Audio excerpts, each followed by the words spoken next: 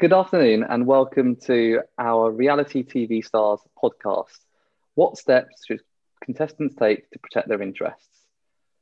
Hit reality TV shows such as Love Island, I'm a Celebrity, Get Me Out of Here, Big Brother, and The Only Way is Essex have continued to attract thousands of viewers season after season, creating a parade of new celebrities in a fantastic position to seek commercial success from their time on set. However, these shows have not been without controversy, and it's clear that many who have appeared on such shows have gone on to struggle with their newly found fame and the pitfalls and trappings of it. Reality TV shows continue, however, to create exciting and popular household names. But what are the legal steps that contestants and stars of these shows need to take to protect themselves and their families?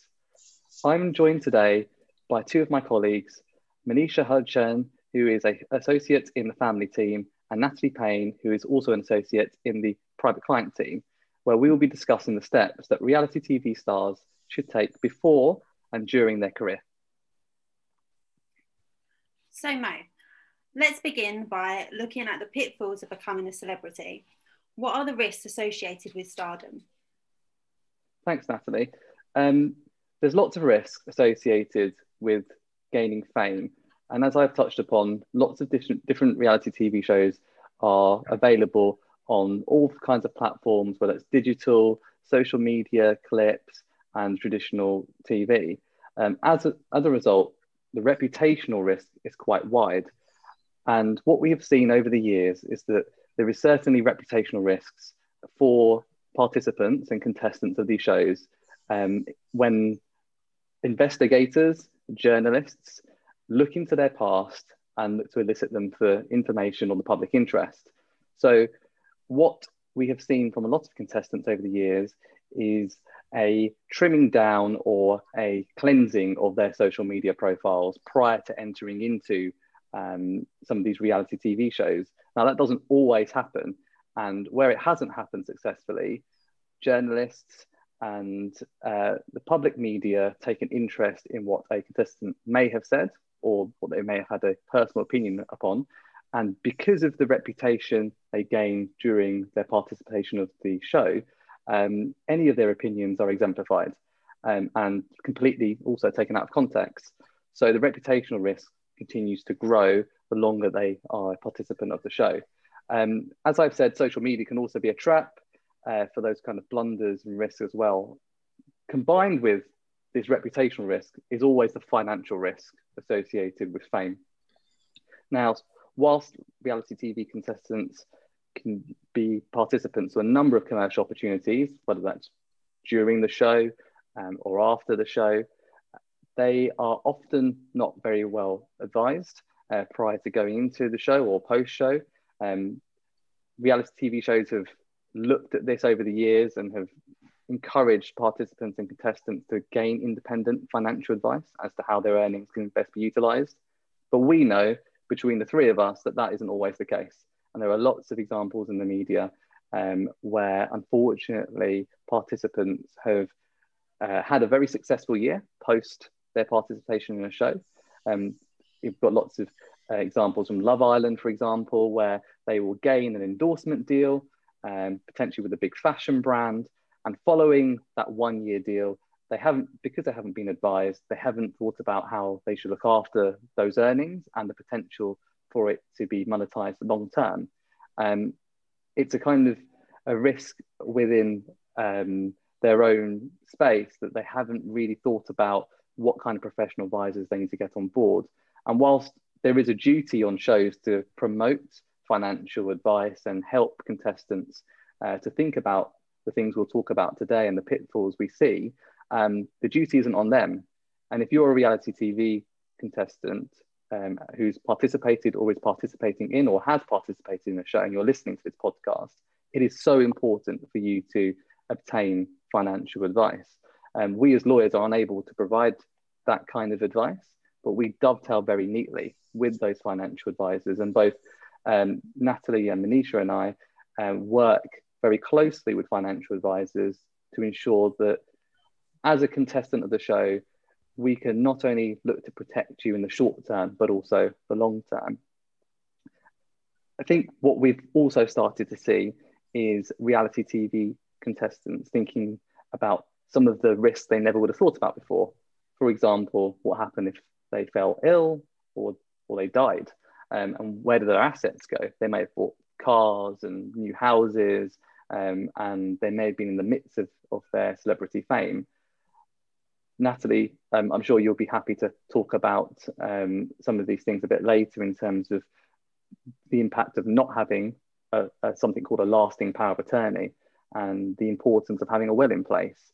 And it's just important for me to highlight actually that some of the pitfalls we're talking about and some of the risks I've mentioned, usually they may come into the mindset of a contestant at a very short term point.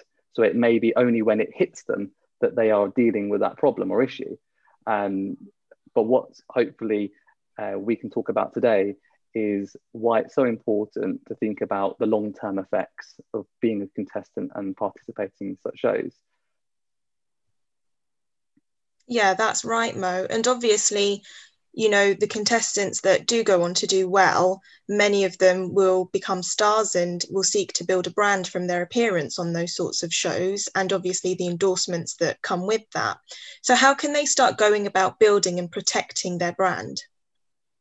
I think it's a really good question. It's a question we get asked quite a lot about commercializing, building and enhancing a contestant's brand and an influencer's brand in that sense.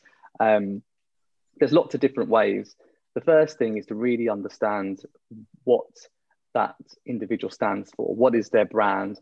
What things are they aligned to in terms of either companies or entities, any synergies they've currently made to that point. So what we tend to do is look at something called the brand equity and make a bit of an evaluation, create almost like a mini brand portfolio.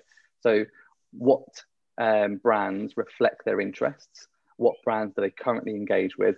And is there an alignment between the portfolio we're looking at and whether it matches up to their long-term personal views and development? So when we're starting to think about these things and we've created this brand portfolio, we then look to see what kind of legal rights lie within the portfolio. So for example, we could look to register a trademark in the name of that individual person. We could look to trademark and register a merchandising line they've created, a cosmetic line they might have developed. We can also then help and make this and take this one step further by introducing a tax advisor and working with the financial advisors I mentioned before, and creating a structure that is tax efficient for them so that the structure itself holds the image and is able to license it out. And that in itself takes the individual and their brand to another level. And we see examples of that with the most well-known athletes in the world, the Cristiano Ronaldos, the David Beckhams, etc., have huge structures that allow them to monopolize, monetize, build and protect on their own personal brands. What an individual has to be kind of careful about is getting the right advice at this point, making sure that they can prevent anyone from ripping off their brand or copycats trying to export their brand, to ensure that once they've got it set up, that it's continually protected. And one of the biggest points we always have to kind of raise when we're dealing with influencers creating their brands, registering their trademarks isn't the end of the journey.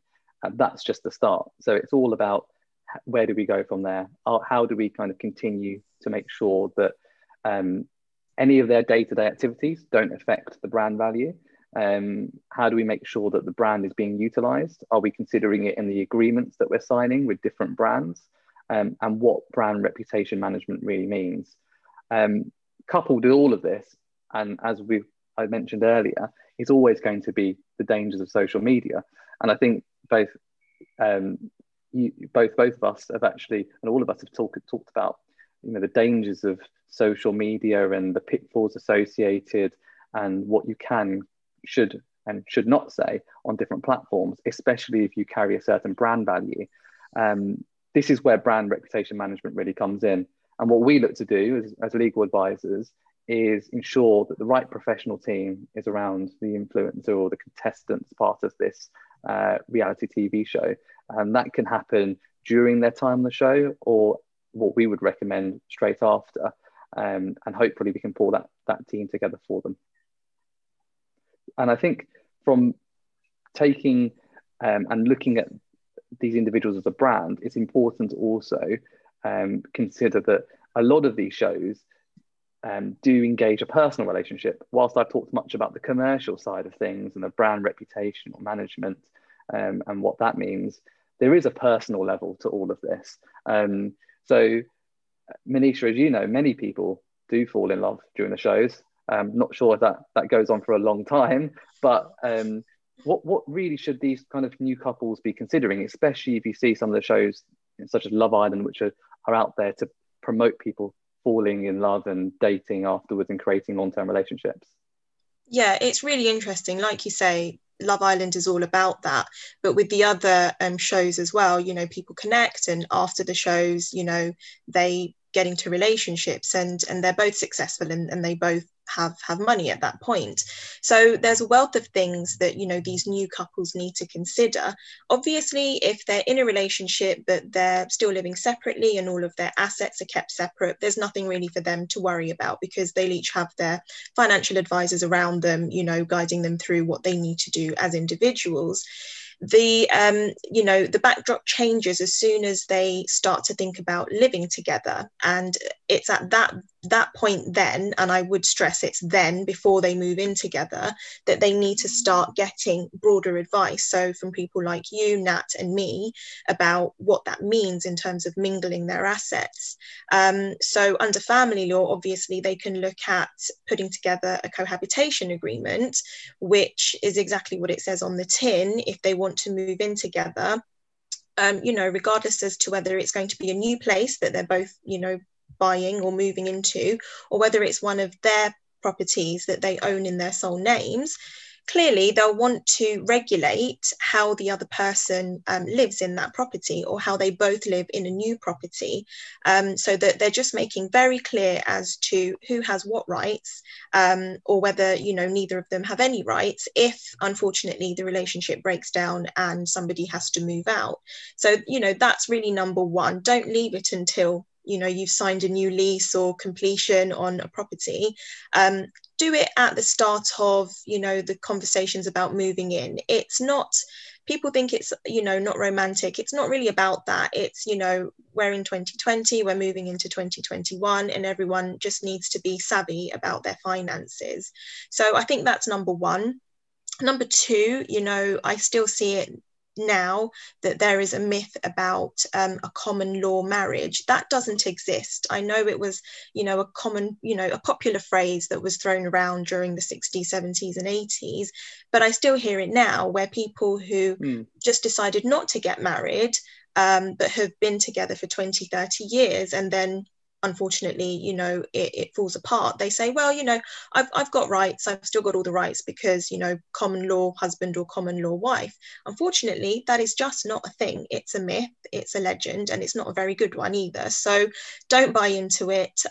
Completely ignore that, because unmarried couples simply just don't have the rights that married couples do. And when it comes to the unfortunate breakdown of their relationship, unlike a married couple, they can't rely on one statute, which married couples can, to sort out their finances. You know, we've got to look to various laws to help them. So property laws, if there are children, separate children laws, etc. So be wary of that. You know, if you just want to be in a relationship without getting married, absolutely fine, of course, but you have to realize that no matter how long you're together for, it will never give you the same rights as a married couple. So something to bear in mind. And then obviously, if couples are thinking of moving on in terms of their relationship and getting married, I think it's widely known now that it's a very good idea to get a prenuptial agreement. And again, you know, that's not legally binding in England and Wales yet, because the government has a lot of other things to think about, but it will be, I'm pretty sure, you know, once the government turns its attention to it, it will be passed in our laws, just like, you know, it's legally binding in many other European countries and America, etc. And that's a really important step in terms of protecting income and assets. It shows really good intention as to what, you know, each of the parties wanted to do, and there's a procedure so that it's valid. You know, you each have to get independent legal advice. It needs to be signed off at least 28 days before the wedding. I would always advise, you know, as far in advance as possible. And there can't be duress or pressure involved, obviously, because it could tend to invalidate it. But it, you know, it will show, if the marriage breaks down, what everyone was thinking at the time, and, you know, just the intention there. And what they need to bear in mind that, yes, it's a very good idea, but the family courts here, when it comes to dividing, you know, assets and property on a divorce, the court does have a wide discretion. So as long as the prenup that was done in the past is still fair when it comes to the divorce, then there's no reason, you know, why it shouldn't be upheld and the term shouldn't be, you know, adhered to. So always a very good idea. At least get the advice, at least have the conversations with us about it. And then lastly, you know, obviously if they have, you know, gotten married and it's all gone south, and they want to get divorced, well, obviously, you know, we've got the process for that already. It's pretty straightforward in terms of just dissolving the marriage. The one thing I would point out at this point is we have had recent reform in our divorce laws. So come next autumn, I think it'll be implemented in terms of there being a no-fault divorce-based system, which means that, you know, happily nobody needs to take the blame as to why the marriage has broken down. Whereas right now, if they haven't been separated for at least 2 years, somebody inevitably has to take the blame so that the divorce can go through. But that is really just kind of a snapshot of the sorts of things they need to be looking at. And, you know, if anyone needs to discuss these things, just touch base with any of us.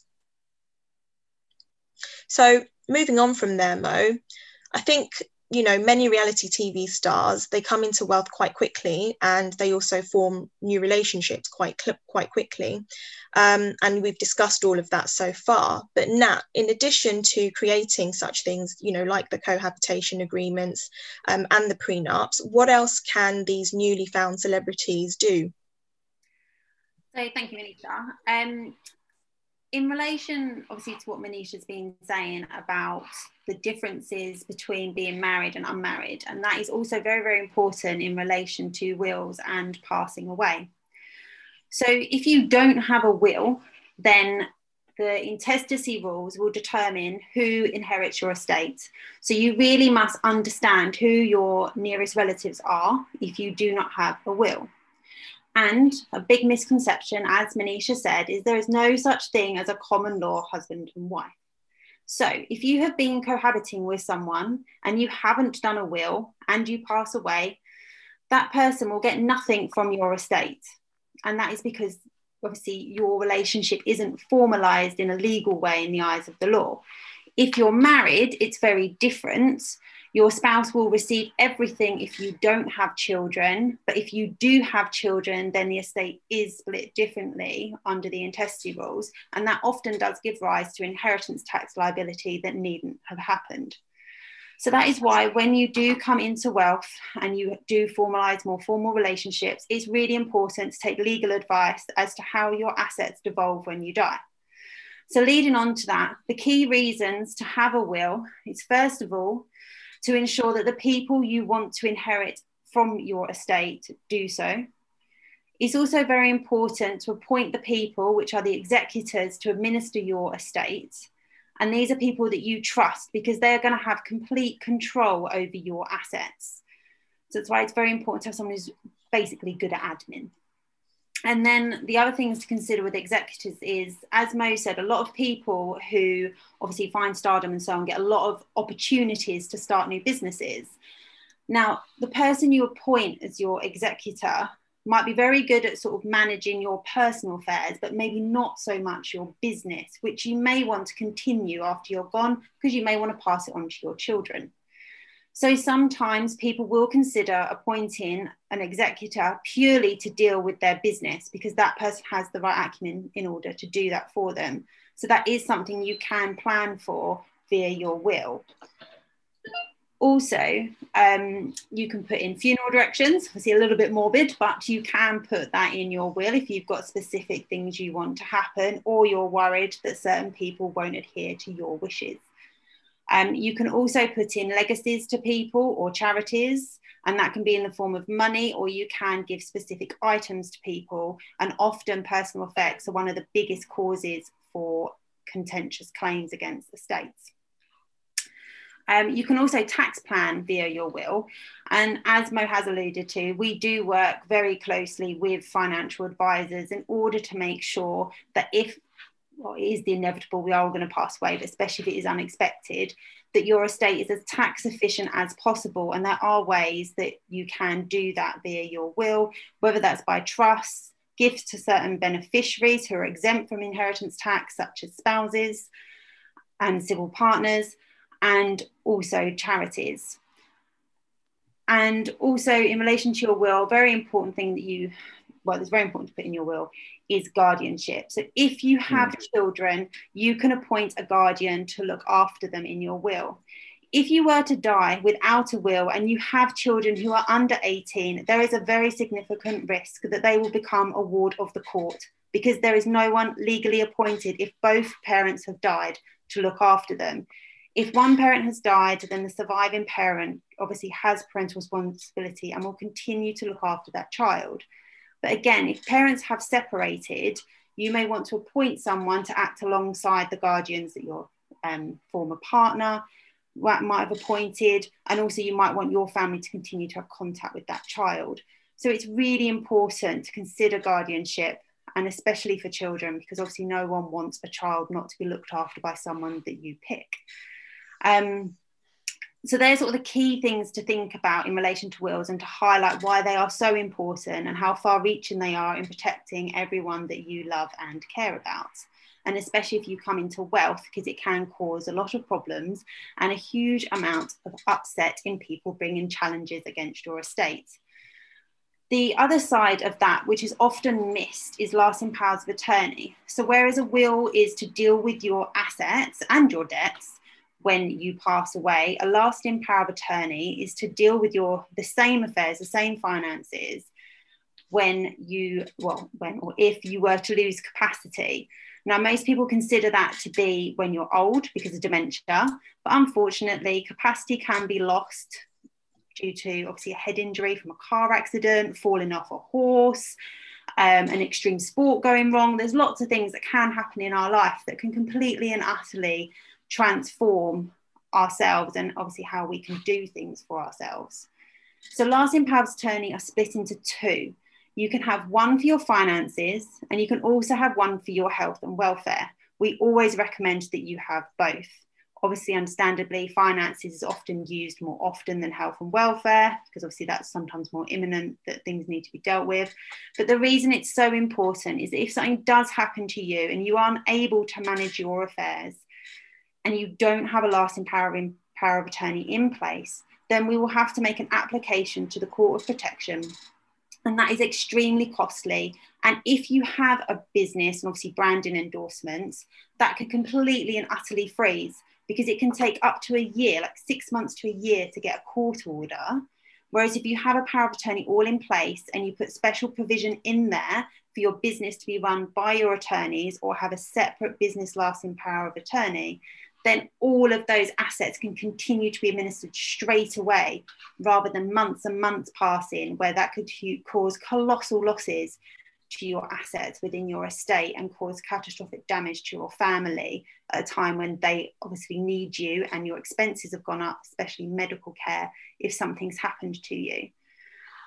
So, and also in relation to lasting powers of attorney, there are quite a few, obviously, directions and things you can put in them, and it's always advisable to take legal advice to make sure they are comprehensive and cover all matters in your estate and that you've taken advice as to who are the right people to look after your assets.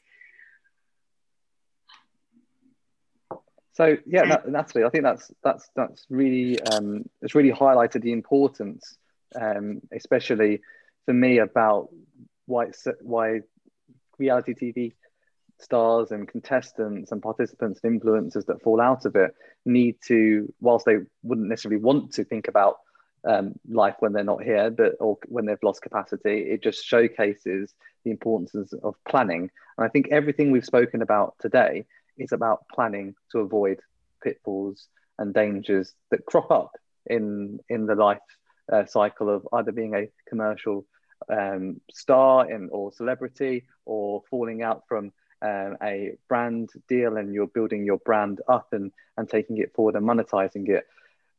With everything that we've talked about, it's quite clear that it's imperative for you as a reality TV star, whether that's during or post your participation in a show, to think about the commercialization of your brand, to think about your personal relationships that follow that show, to consider planning for your future and your family.